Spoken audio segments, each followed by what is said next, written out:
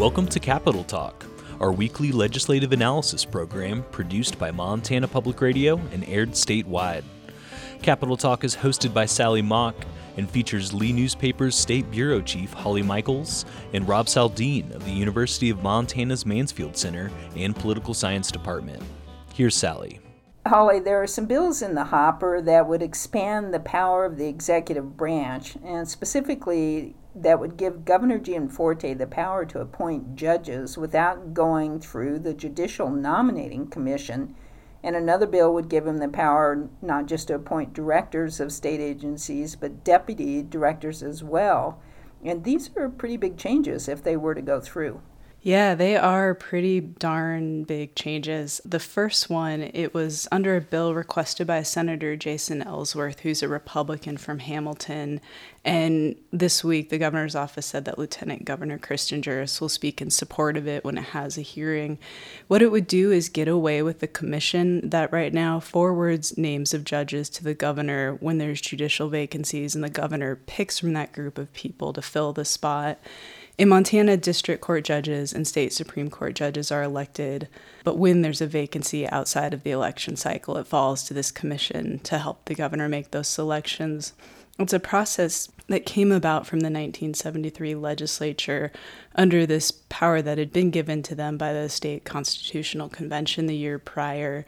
And there was a nod at the time by the legislature to create this commission as a method to move away from some of the corruption that had been a part of the process before.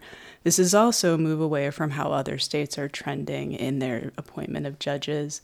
In our story, the governor's office didn't really say why they're having the lieutenant governor speak in support of this, but instead just pointed out that it's something they would have the authority to do if the legislature changes this law. And one thing that's important here is, while judges are elected and appointed judges who would have to run again, the power of incumbency, especially when it comes through appointments, is a pretty big part of judges keeping their seat. And then the other piece that you mentioned with the governor's office having the ability to appoint deputy directors, this is a bill that came directly at the governor's office request. Those are positions that are hired now, and Gianforte himself has said that they play a pretty valuable role, especially when there's transition between administrations. These are people that are, hired, not appointed right now, just be clear. They really know these departments really well, and they serve as a good resource when you have a new director coming in who might really not know how things operate. I talked to one former director who said that it'd be pretty challenging if this is how the system was changed to be, just because of how much directors really rely on those people. Gianforte's office, their rationale for it is they said the Public Service Commission right now can appoint their deputy roles, and agency heads should have the same ability. Important point with this bill, it was written in a way that it doesn't come with any estimated cost attached to it, and that's by design because it would give appointment power only in the case of a vacancy. Holly, the governor, has also dropped a bunch of board appointments made by his predecessor, so he can now appoint his own people to these various boards. Is that unusual, or is that sort of par for the course when there's a new administration? It's a little bit of both. We've had changes from one Democratic administration to another for the last 16 years. So there, going from one party to another, there's not really a push to put in new people. And we've just seen appointments approved. Looking back to when Democratic Governor Brian Schweitzer came in after Republican Governor Judy Martz, Schweitzer did let most of Martz's appointments just go through without objection. So this is a little unusual, but it is very much allowed. Some of these appointments, how it works is if someone is appointed in the interim after the legislature adjourns, they're a full-fledged board member and they serve as such until Senate appointment. So some of these people have been in the jobs about 2 years and are now going to be replaced with other people. And some of these boards are fairly low profile, but there's also, this is happening with things like the State Board of Regents, which has some pretty substantial power over the university system. Rob, there was a lot of drama in Congress this week over Georgia Congresswoman Marjorie Taylor Greene's fitness to hold office and Wyoming Congresswoman Liz Cheney's fitness to hold a Republican leadership position. Greene is a conspiracy theorist QAnon supporter, and Cheney was one of a handful of House Republicans to vote to impeach former President Trump, which many of her colleagues, including Montana's Congressman Matt Rosendale, were upset about. Rosendale has long been a big supporter of Trump's, but he's only been a congressman for a few weeks.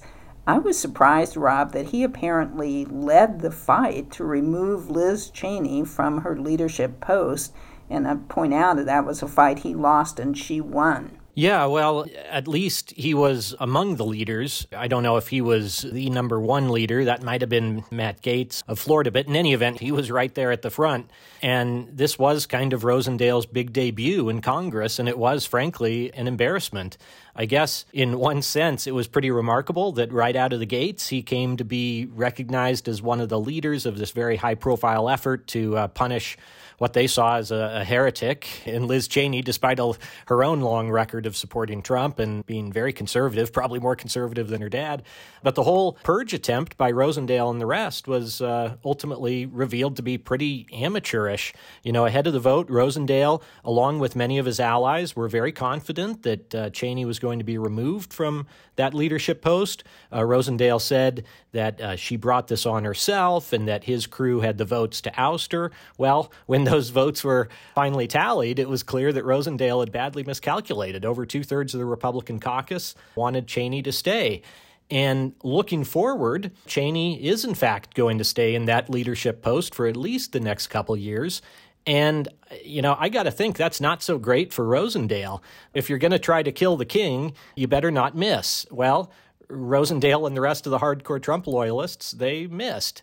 And Cheney is no wallflower. She is, I suspect, quite unlikely to forget about this episode. And she has the backing of the House Minority Leader, Kevin McCarthy, and some of the other top leaders in the party. And one would think that would not be to Rosendale's favor there. Holly, there's more than one bill moving through the state legislature that would make it harder to vote. And a bill sponsored by Florence Republican Sharon Grief would, for example, end same-day voter registration. Yeah, there's a handful of these bills that are moving through. This one, the Grief one that you mentioned, is a priority for the Republican Secretary of State, Christy Jacobson. Republicans have focused on this platform through the session of improving what they're calling election integrity. That's a phrase we're hearing a lot at the Capitol this week. We did hear from some elections administrators who said that bumping back the deadline for when people could register to vote to the noon on Monday before would help them focus on running elections and not deal with people registering at the same time. And we have seen long lines in recent days, but like you said, it does make it harder to vote. There's people who are opposed to this measure, calling it voter suppression, saying it would create obstacles that don't exist right now.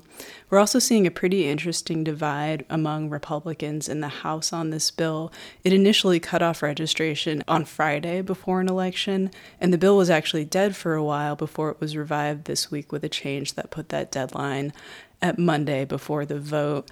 Republicans are saying this was a compromise, but we did see a pretty interesting skirmish on the House floor with some Republicans asking why they would be compromising given that they won by pretty big margins in November. Browning Democrat Marvin Weatherwax is among the many opponents to the bill. Here's what he had to say. I will call this what it is, voter suppression. I'm kind of upset that we would even think of doing something like this to our people, to any of our people. I'm not speaking for any specific group. When he says to a people, he's talking about this being a suppression of the Native American vote. Yeah, we heard from a lot of people in Native communities around the state about how this would really, really hamper issues there. And, they brought up sort of long-time issues that Natives would have with voting, from one, just not being allowed to vote, to two, we had a big lawsuit in Montana over access to voting. If you think about these communities, there are people that can live pretty far from the courthouse or place you'd need to go to register to vote. And even registering to vote by mail is pretty challenging because there's also just a lot of issues with getting mail on reservation communities. So I talked to a couple people who are saying right now what we do is we'll help people vote by going out on election day. We'll be giving them rides. And when you can stop and both register and vote at the same time, that makes it possible. It really wouldn't work over a 2-day process otherwise. So I do think this would result, a lot of people around Montana not being able to vote. Grief was saying that that's not her intent. She doesn't think that that would be the result, but we heard from a lot of people who are doing this work in Native communities that said that it would pretty dramatically affect turnout. Well, a bill likely headed to the governor's desk, Rob, would allow people to carry a concealed weapon in government buildings and on college campuses. Hamilton Republican Teresa Manzella is carrying that bill, and here's what she had to say. Anywhere a criminal has the ability to carry, a law-abiding citizen should have the right to carry also. But Big Timber Senator John Esp was one of only 2 Republicans to vote against the bill. In my view, this bill goes too far.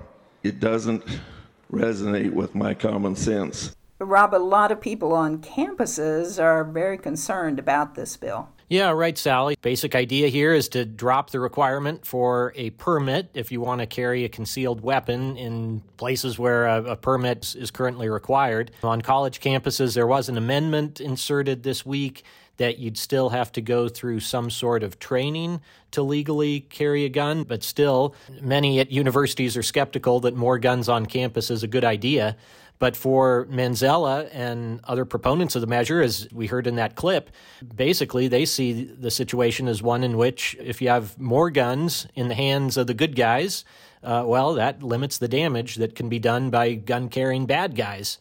And that's basically the way they approach these things. And that's not just a Montana thing. That's something you're seeing across the country. You know, one of the points Esp and other opponents make is that this bill would allow guns and presumably increase the number of them in establishments that serve alcohol. And for Esp and other opponents of this legislation, you know, he said he thought it went too far. And part of the reason for that is they argue that guns and alcohol aren't a great combination. Safe to say this would likely head to court if it becomes law? I wouldn't be surprised. I think we're going to be seeing a lot of things out of this legislative session headed to the courts. Holly, another bill that would possibly head to court if it passes would allow Montana to resume executing prisoners who've been sentenced to death. Executions in Montana were stopped about 6 years ago when a judge ruled a drug used in lethal injections in Montana was inhumane because it took too long to cause death. But here we are with a bill to reinstate executions. This bill saw support when it was heard in committee from new Attorney General Republican Austin Knudsen. He characterized it as saying, Montana has the death penalty on the books.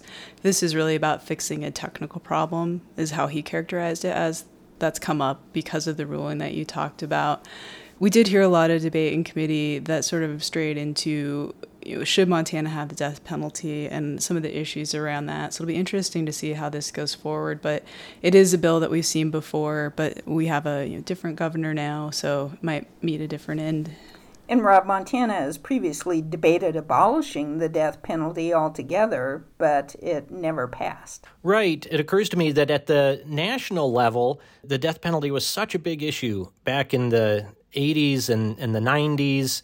It was a prominent issue in presidential campaigns in 1988 and 92 and 2000. But since then, I think it's really slipped off the national radar screen for one reason or another. But in Montana, it's never really gone away. I think we see this issue come up every legislative session. And it's just kind of one of those perennial things that's always out there. And here it is back again this session. As many issues are resurfacing this session, certainly. Holly and Rob, have a good weekend. Stay warm. I'll talk to you next week. Thanks, Sally. Thanks, Sally. You've been listening to Capital Talk, our weekly legislative analysis program. Capital Talk features Rob Saldin of the University of Montana's Mansfield Center and Political Science Department, Lee Newspaper's State Bureau Chief Holly Michels, and host Sally Mauk. Join us next week for more analysis of the 2021 Montana Legislature.